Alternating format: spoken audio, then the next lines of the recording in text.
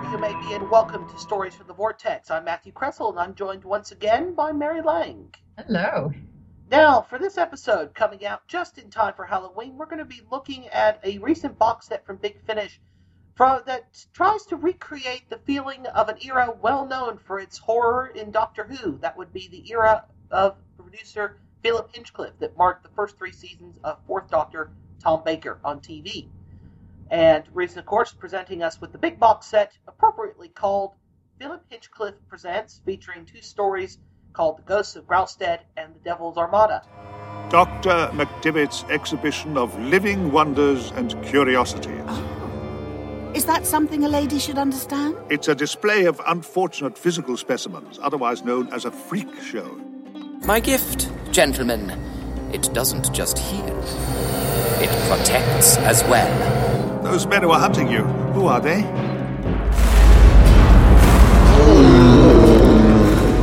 On the top floor, a shadow taking in the light. I am monstrous! My shape will not settle. Am I trapped here forever? Why do you want the corona? This is the night the Growlstead ghost walks again. Where, Clemmy? Where is your ghost? Clemmy! What are you? Are you afraid? Will you struggle? Go on, put up a fight. Get away from me! Edward, she'll trample you underfoot. Let me feed. You ought to stay here. Yes, but I... That aspidistra has a lean and hungry look. I like it not. Such aspidistras are dangerous, so don't let it out of your sight. The first story from the box set is, of course, The Ghosts of Growlstead, which is a big 6-parter. Very much, I think, capturing the whole flavoring of this particular era from Philip Hinchcliffe. But I think each episode is broken up into like 24, 25 minutes. Right. They are been presented on TV. Yeah, they are, I think 6 to 10 minutes shorter than they would normally be if it was a Big Finish thing, because I think Big Finish normally is about a half hour in terms of episodes. Mm-hmm. But I think this is far, as you said, talking about just in the length, far closer to the TV series. My sort of overriding opinion, though, of this story is the fact that, like a lot of the 6-parters on TV, it's a tad bit too long. Did you listen to the whole thing in one roll? I did it an episode at a time. Okay. But even then, it felt like it was still trying, perhaps, to stretch the story out a little bit, particularly towards the end. Yeah. I mean, I was admiring how dense the story was, episode after episode, and it wasn't until the 5th and then the 6th that I began to realize, my mind's kind of wandering, because this seems like we're going in other directions here that don't really seem to feed the main story. Yeah, and it goes off on a 1-episode tangent. Yeah. In episode 5, I think really unnecessary story direction. I think just to get it, that one more episode. Yeah, I'm glad you agree with me, because I'm thinking I'm, being a hater here, but going into one character's whole backstory just didn't seem to contribute much. Well, and at the 11th hour as well. Yeah.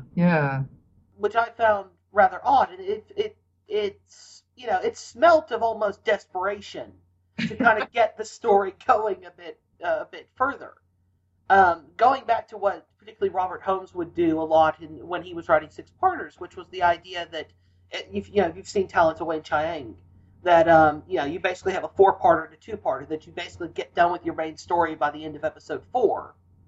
And then 5 and 6 takes it off on a bit of another tangent that's connected to that. And this did not. I think that was what Philip Hinchcliffe and his storylining, but also Mark Platt and actually having to flesh it out and write the scripts, was trying to do.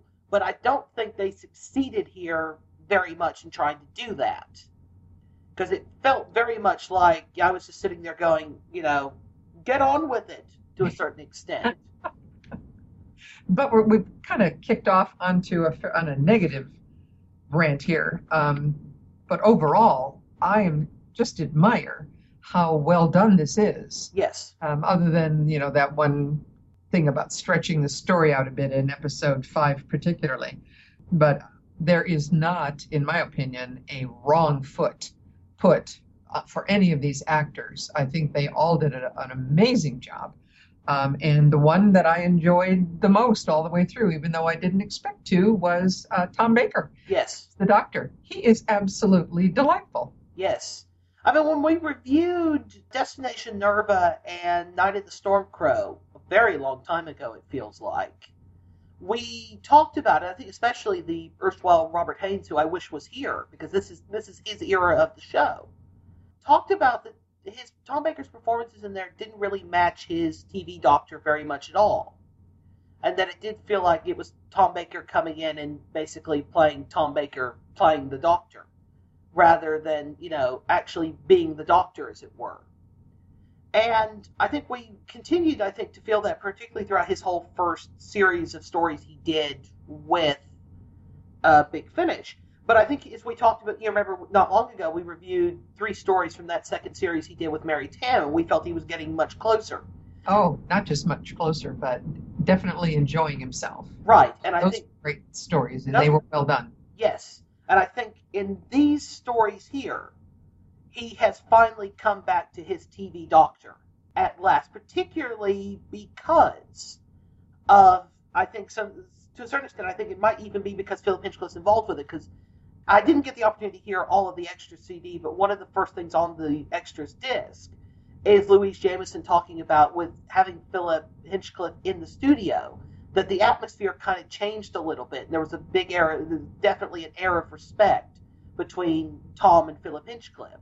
So I wonder if maybe Tom was a bit more on his game, as it were, knowing that, he had, his former boss, as it were, not only in the studio, but also being one of the writers of this. But he is an absolute delight to listen to. Oh, yeah, and some of the other actors in those extras that you may or may not have heard talk, too, about how he gets so into the role that he has a tendency to invent lines, things that just occur to him in the moment to say. And they say that when you're in the other booth and all you've got is a voice coming into your ear, and what suddenly is being said is not the line that you were looking for, it kind of throws them for a loop. But because he's having such a good time, they just get into it right along with him. Right. And I think actually here he is actually giving a performance. It's not the sense of him, this is just Tom walked into a studio and just is playing Tom Baker, as it were. He is actually giving a performance, which is, as I said, he's finally come back to his Doctor on TV. There's those moments of whimsy, which I think is what we tend to think of, and those moments of silliness and, that kind of thing. Mm-hmm. But he can also be dark and brooding and quite serious. And I think until I kind of listened to this, I didn't necessarily feel like he had gotten back to being able to do that. Because particularly during his early years on TV, he was really able to do that. But I think it's particularly during the Gramps Williams era when he was kind of given free rein, and I think during the early Big Finish stuff where he was given free rein, that he had some difficulty getting back to that. But here he absolutely gets back to that. And it's something, it feels like, at last, that we do have Saturday Tea Time in 1977 all over again. Well, and another character that I tired of Leela in the TV series, because I think, how long can she keep up this pretense of being, stupid or uneducated? Right. So she was wearing thin on me in the TV series. But she is so good in this. The way they've written her, yeah, she's still a bit uneducated, but she figures things out very quickly. She is there to defend the Doctor, and that's her main theme throughout this story and the next one. And I found her performance right on, and I thoroughly enjoyed her. And I think that part of it as well is that it's kind of like, I think, what happened with Leela what happened to a certain extent with Liz Shaw, which is that she was created by one production team, that of Hinchcliffe Holmes in the case of Leela, who Hinchcliffe ends up leaving at the end of the season where she's introduced, about midway through. And Graham Williams comes in and Anthony Reed takes over as script editor, and they don't really know what to do with the character at that point. Whereas I think perhaps because of having Hinchcliffe back and having him involved in this, And him originating the storylines and looking over Mark Platt's shoulders as he's fleshing them out and turning them into stories, into full scripts, I should say, that Leela is far better written than she probably ever was on TV. But I think as well that Big Finish, going right back to Tom's first season with them, I think is really pushed to give her something to do, to make her more than that ignorant savage that, she ended up turning into on TV. Well, the ignorant savage in a leotard, really. Yeah. Which they've definitely gotten her away from. But and I think that Louise Jamison's performances in both of these stories, but I think this first one especially, is really good. They don't lose the essence of that character, but they don't make her stupid either. Right. And if she has to go and face danger, by Jove, she will. But she doesn't suffer fools gladly. There's a sense of curiosity to her. There's also a sense that she's wanting to learn if she can. Right. And also, I greatly admire Louise Jamison's performances for being able to, bring out all of those qualities in the performance. Mm-hmm. As well. Because I think Louise Jamison is a very, I want to say, underrated actress in a way, especially if you only know her from her TV stuff on Doctor Who. But, we've listened to her in Survivors, and she's been in Blake 7, one of the Blake 7 Liberator Chronicles stories that we haven't reviewed on the podcast, but I know we've both listened to outside of it, where she was extraordinary in that. So, it's always interesting to come back to her playing Leela and finding that she's able to bring more depth to it. But it makes me feel like that if they'd just written her better on TV, she might have even stayed around longer on TV instead of having the kind of unceremonious and very unlikely exit that she had. Yeah. But the two of them are really just kind of the tip of really big casts in both of these stories. First story, especially because it's a six-parter, has a very big cast, including some people that we've mentioned before on the podcast, including Alan Cox playing Dr. Gideon McDivitt, who's this kind of, he's a con man, isn't he? Sort of running this freak show. Right, but he's got a secret. Yes, which ends up becoming at the center of the plot. Right, because mysteriously, nobody is dying. Yes. The story, this first one, Ghost of Growlstone, really reminded me of being sort of a cross between Talons of Weng-Chiang and The Hand of Fear. Ooh, yeah. I think Philip Hinchcliffe, even on the extras, actually says that at one point. And I think that I think it's a very accurate sort of recreation of that era. I mean, right down to the characters. And of course, the BBC to this day, if there's anything they're good at, it's Victorian costume drama. So I think, you only have to look at something like Talents or even later in the classic series like Ghostlight to see the BBC was really good at doing that. So the story itself feels, even in setting, very much like it could have come from the TV era. Some of the stuff that they do in the story, however, in terms of, for lack of a better phrase, gore, perhaps, and what the villain of the story, Mordriga, if I'm pronouncing it correctly, does to people, I'm not sure you could have gotten away with that on Saturday Tea Time TV in 1977. Right. Speaking of her, Mordriga is played by Caroline Seymour, who we talked about very briefly when we reviewed Survivors a couple of episodes ago. Because I kept listening to the thing going, she sounds familiar, but I can't place the voice. And I listened to the extra. Her voice is so distorted in this. How could you find it familiar? It's when I saw the name that I recognized who it was. Yeah, well, she ends up sort of becoming more human-like, I think, as the story kind of goes on. True. So they use more and more of her natural voice without the distortion. But, when they reached that point, I kept thinking, this voice sounds familiar. I can't place it. And was then listening to the extras, and I went, oh, that's why. And I want to give special kudos to the trio of the Body Snatchers and Mrs. Targate. Yes. They are just spot on all the way through, sometimes amusing and sometimes, gruesome. Yes. It is kind of the, sort of somebody actually describes it, I think, in the extras as Burke and Hare without the Scottish accents. Okay. Which actually, that was the very first thing I thought of when I was listening to the story. And the fact that they're playing body snatchers and whatnot, and they're, collecting these recently dead people, and they end up going off and, killing people. Right. It's kind of like, oh, it's Burke and Hare in London. 20 years too to know late. that Mrs. Targate is supervising basically a poorhouse where the people are dying, where they are getting the bodies from. Yes. And just kind of sitting there going, it's like, we're full to the brim. Why aren't people dying anymore? Right. And it is a very good story that I think really replicates this era of the show very well. Mm-hmm. As I said, the issues with it I have are not in the performances or even the sound design, which is absolutely superb. Yes. Even when the story goes off on its one episode tangent somewhere else, you have no problem knowing exactly where you are. And all of the sound effects, and especially the music.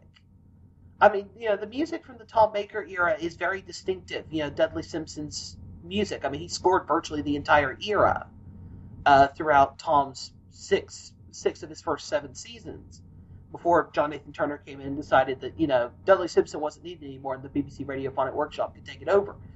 But I think that the music in this is very Dudley Simpson. Very much so. I mean, you feel like you could have pulled this out of a soundtrack from this era, and it would absolutely work perfectly. But I can't really fault it, as I said, for the performances or the sound design or the music. What I fault it for, as we said at the beginning of this, is the scripting to a certain extent. Not even in the scripting, because there's some wonderful dialogue in this. And there's some wonderful ideas. And it really echoes, as I said, Talons of Weng-Chiang and The Hand of Fear. Though it's set a good 30 years probably before, Talons of Weng-Chiang. I think they even say that in the dialogue fairly early on. It's actually 40 years before. 40 years, okay. It's because I for some reason I kept thinking 1860, but it's got to be farther back than that. The problem with it, actually, I think, is in terms of the plotting. I don't think there's quite enough story to get it through 6 episodes. To the point that, as we talked about in episode 5, they go off on a 1-episode tangent to somewhere completely different. Mm-hmm. And I think the reason for me, too, that it lost energy in that might have been an interesting story, but I realized that the bright energy of Tom Baker is not in that 5th episode. Yeah, it becomes far more focused on one of the supporting cast. Right, Leela. Well, and Leela isn't even there, is she? Well, she's there. She ends up partnered with said supporting character for a part of it. But it becomes very much focused on somebody else. Yeah. And something else for the entirety of that episode. And it just kind of... It becomes predictable and it becomes dragged out for that episode. And I think that the problem is it's a bit like, to make a sort of a pop culture analogy, if you've ever seen the movie Star Trek Generations, where yes, it's sort of there's a scene late in the movie when Patrick Stewart finally goes off and gets to meet William Shatner, mm-hmm. and they go off and they do it in the Nexus, which is this ethereal, otherworldly thing. Yeah. And the problem is that the movie's not very good to begin with, which is not the problem here. But the problem is that to do so, it slows the story down. And the story loses all of its energy. Right. So that when you go back and you come in for the big finale sequence, it doesn't quite work because it doesn't have the energy to kind of keep it going. And I think that's exactly what happens here as well. Mm-hmm. Is that by going off on a 1-episode tangent and basically going off and exploring the background of somebody else's, it's sort of a supporting character rather than something I think that's a bit more directly connected to the plot, the story just slows down. Right. And then when you come back for that last episode, I know for myself, I had to go back and re-listen a little bit to previous episodes to catch up again with what's the real story going on here. Yeah. And it's just, and also as well that it's like they go off on this tangent and there's been suddenly a big jump in time, which is, I know is standard fare for Doctor Who, especially mm-hmm. these days, but it felt unnecessary. Yes. in a big extent. They could have come right back, and I don't think it could have come right back, and it would have, that could have been gone a couple of days. It didn't need to be gone, 6 months or something. Right. And that's what confused me too, which made me go back and listen, because it didn't hit me at first that there had been that big jump in time. Yeah. I mean, it's completely unnecessary. Mm-hmm. And it feels like it's just done because, this will help move the story back along. Well, if that was the case, you really didn't need to go off on a whole tangent in episode 5 that, frankly, doesn't do a whole lot of anything. Yeah. But I think, and I think in that regard, it suffers, as I said, from the problem that a lot of 6-parters from the classic series have. Not necessarily the ones from this era of the show, which were good at finding enough story to sort of tell across 6 episodes. I mean, you think about on things like Genesis of the Daleks and Seeds of Doom, and especially Talons of Weng-Chiang. This doesn't quite pull the trick off, as it were. I give them credit for trying, but I think it doesn't quite succeed in telling a story across 6 episodes. But it's like a lot of the 6 parters from that era. If it had been a 4-parter, it would have been cracking good. It would have been brilliant. But at 6 episodes, it's just a tad too long, I think. Mm-hmm. The Devil's Armada. These are dark days. They say the world is out of joint.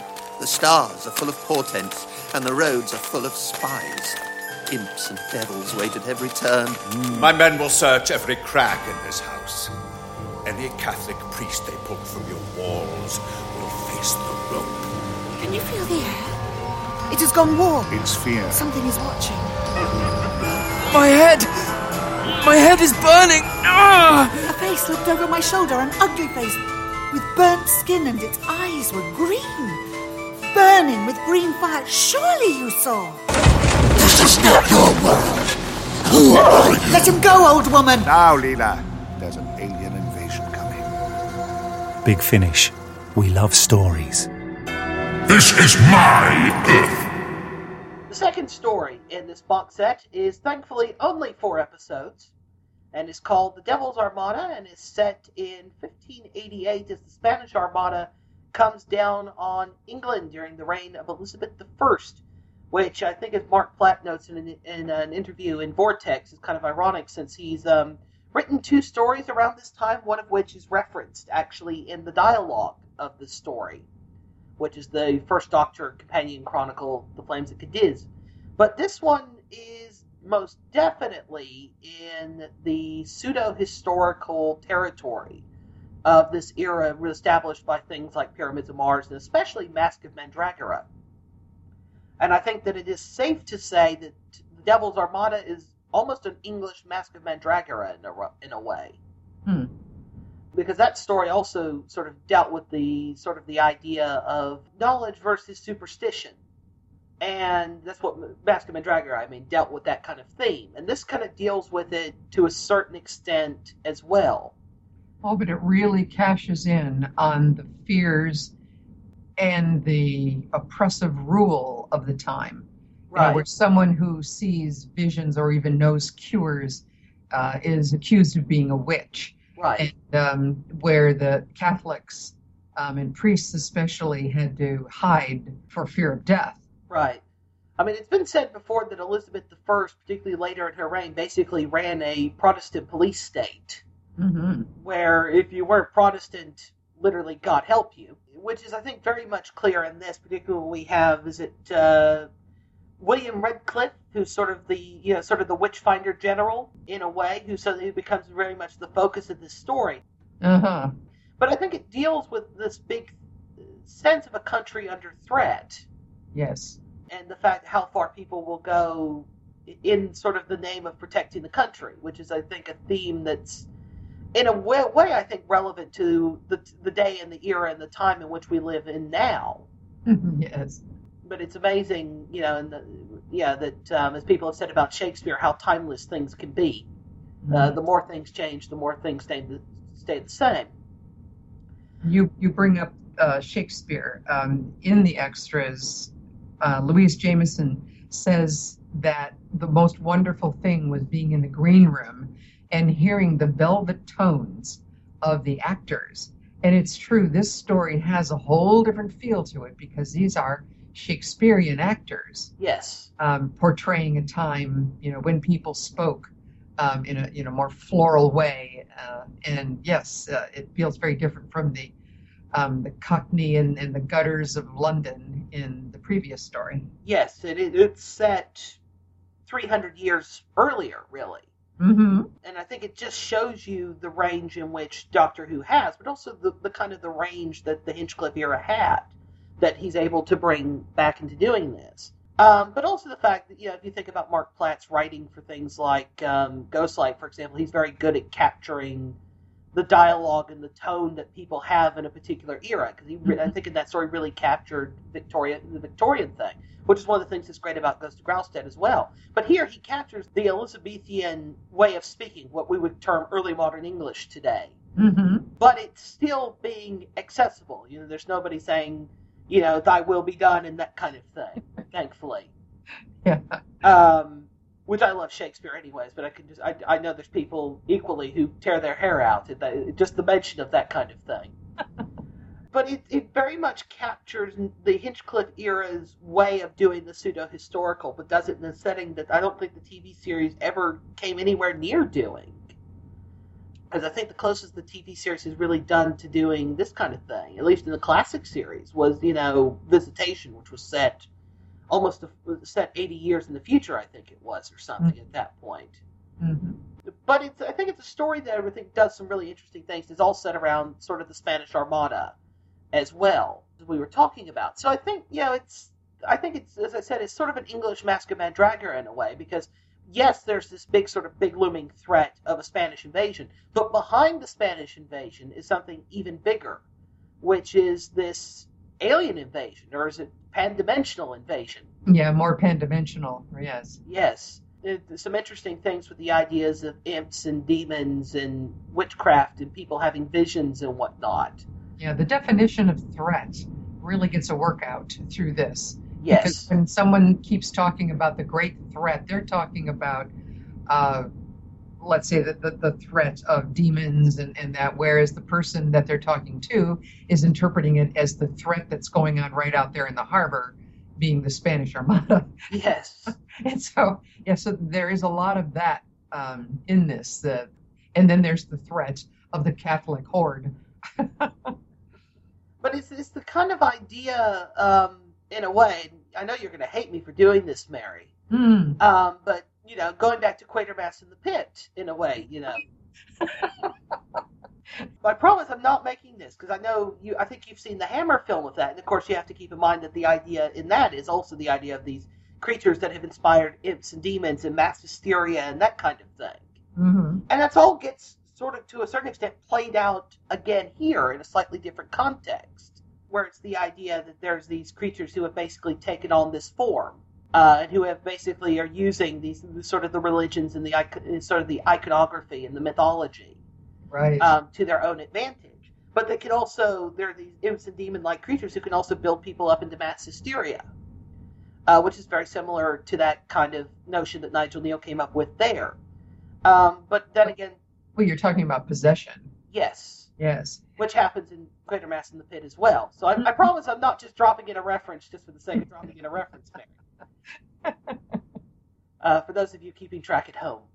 But it's always right there on your lips, isn't it? Well, I think, we've talked about before that British science fiction, particularly sort of since, the late 50s, owes a great debt to that. And I think that Doctor Who especially does.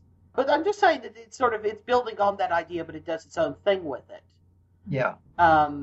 It's sort of like, we talked about the image of Stonehenge and whatnot, and Death Comes to Time is very similar to another Quatermass thing as well. But I think it's that kind of the notion of mass hysteria and whatnot. So I think it does what science fiction often does, which is taking these big themes and dressing them up in a different context as a way of exploring them.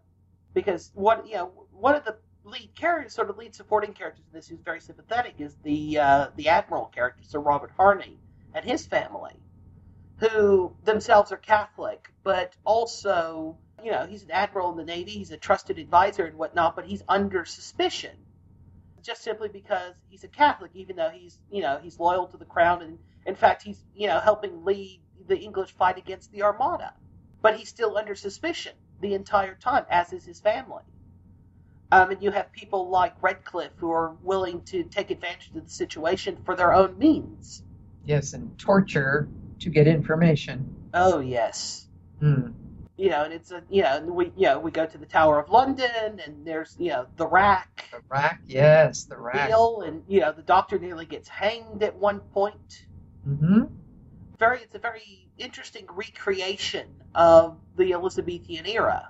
Yes. That I could actually see very much the TV series actually doing. I think that the realization of the Imps and Demons on TV would have been interesting to see, given the budgets of the time. But this story, far more than Ghosts of Growlstead, I could see being done on TV in that era. Oh, yeah, well played in that era. Yes, it would have been, I think, perfectly suited to it. In fact, I would have loved to have seen, however you visualized, 4 people being crammed into a priest hole, which was only made to hold one person. Yes. Oh, my. But, that would have been interesting. Yes.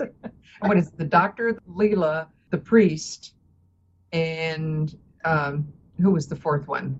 Oh, Mistress Pincham, I believe. Pincham, yes. Those 4. And not able to make a sound while the house is being searched. Yes. Yeah, that would have been a very interesting scene to see. I wonder if it would have been like what they did with the priest hole and Pyramids of Mars, and it would have been something far bigger than it would have been in real life.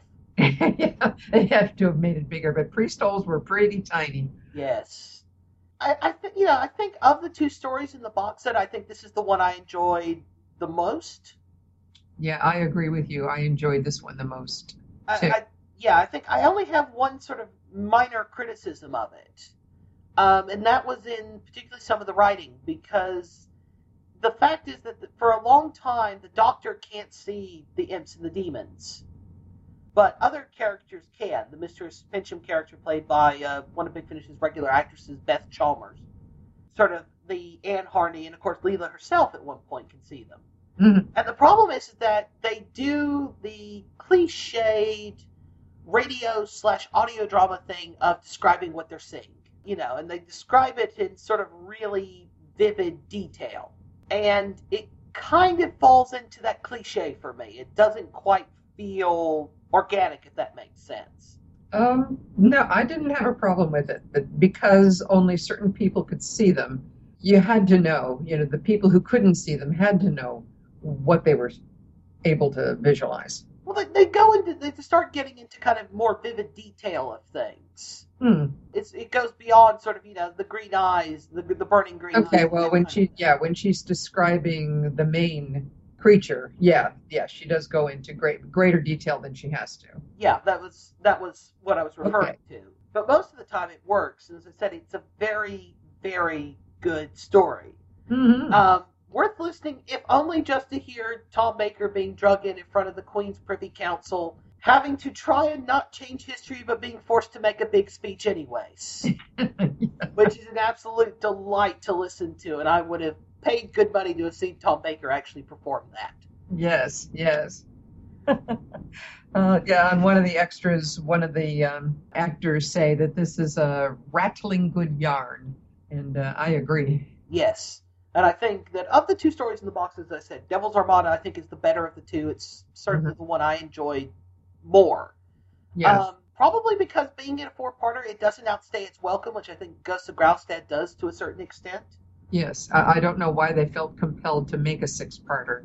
I think 2 4-parters would have been just fine. Yes, and probably would have helped out in regards to something that has made the box set a little bit controversial in some circles. And I think actually what in a way brings us to the big question, which is it worth the price tag that's attached to this, given that I'm looking at the Big Finish site at the moment. The download is $45 alone. And the CD version with shipping's about $100 for basically 10 episodes worth and about, 70 minutes or so worth of extras on a disc. So I think there's been the fact that it was such a hefty price tag was a source of controversy. But I think that it's a valid question to ask. I mean, it's a hefty investment Well, it is. And there's a lot of story and there's a lot of big cast. Yes. A lot of production went into this. So for what you're getting, it probably is well worth the price. Yeah, I mean, but I think in the future, maybe they should not undertake such mammoth projects and give us more affordable product. Yeah, I mean, the price tag is what it is because of the huge cast that this has, and they're longer stories as well, compared with what we've been getting in the regular season, which is a single disc with 2 episodes. So occasionally, technically one bigger story across 2 different releases. I will say that I think that the longer format of doing 4 episodes works far better. Mm-hmm. It gives you a lot more space to tell stories. Things aren't quite so rushed. Right. Which I think confirms the sort of the criticisms that people such as Trevor over at the Doctor Who podcast have made of the 4th Doctor adventures not being long enough. I don't know if I would have been. I think there's stories where the format works, but there's far more stories where that format doesn't work. And I think something like the Devil's Armada shows that you can do a lot more with that kind of spacing. Mm-hmm. Whether it's necessary to do a whole 10-episode box set of a 6-parter and a 4-parter, though, I don't know about. I think, as you said, Mary, the 4-parter works far better than the 6-parter, and indeed why they felt the need to do a 6-parter to begin with is a bit beyond me, because the Hinchcliffe era didn't do very many 6-parters at all. Right. They did a big one to end the season, and in fact they put it first on the box set, which is even weirder, if you think of it in that regards. Mm-hmm. I will say, just to kind of give my own thoughts on the whole price issue, I think it's Tom Baker's best work for Big Finish to date, in terms of his performances. And I think for the amount of story that you're getting and the size of the cast you're getting, I think it's well worth the price, especially if this is your era of Doctor Who. Right, and that's what I was going to bring up, is that there's a huge fan base for Tom Baker, and they would be doing themselves a big favor getting this. So for them, the price is probably, not an obstacle. Yeah. I think if you're coming to this from a slightly different tack, that this isn't your era of the show, because I came into Doctor Who through the classic series, but the Tom Baker era is not really my era. I don't know about you, Mary. No, actually the 5th Doctor is more my era. Which is interesting, because you don't like him on audio very much. No, I don't. I really like his TV shows, but I do not like him on audio, no. I think it's a worthwhile investment, I think, for anybody who enjoys the Tom Baker era. And I think for people who enjoy Doctor Who on audio, it's a well worth investment. For somebody maybe new to Big Finish who's sitting there looking at the price tag, I think there's better things you could get with your money and sort of work your way back to this, perhaps. Because it is a hefty investment, but I think it's an investment worth making. Mm-hmm. Oh, so I think we've just about covered this box set. I think we have. So, if you'd like to send in your thoughts on this, or Death Comes to Time, or anything that we've reviewed, or anything you'd like us to review, please send in your thoughts into feedback.vortex@yahoo.com, or you can join our Facebook group, which I believe has about 70 members at the moment. Ooh.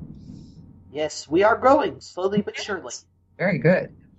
As a matter of fact, we are very soon going to be approaching our 1st anniversary. In fact, by the time this episode comes out, we will have passed the 1st anniversary of when we recorded our very first episode. Really? We recorded our first episode on October the 23rd of last year. Basically, so I could have a full month to play around with the editing so I could learn what I was doing. Which we will have passed that anniversary just a few days ago, and we'll be releasing an episode later in November to mark our 1st anniversary. But in the meantime, Mary, what are we doing next episode? I have us doing the set of Cybermen 1. Yes, we'll be looking at Big Finish's spin-off series, or the first season of Big Finish's spin-off series, covering the Cybermen, which is kind of a sequel to the earlier 8th Doctor story, Sword of Orion, which we reviewed back in episode 3. So we hope you'll join us for that, and I guess until then, that's goodbye from me. And goodbye from me. So long, thanks for all the fish, take care.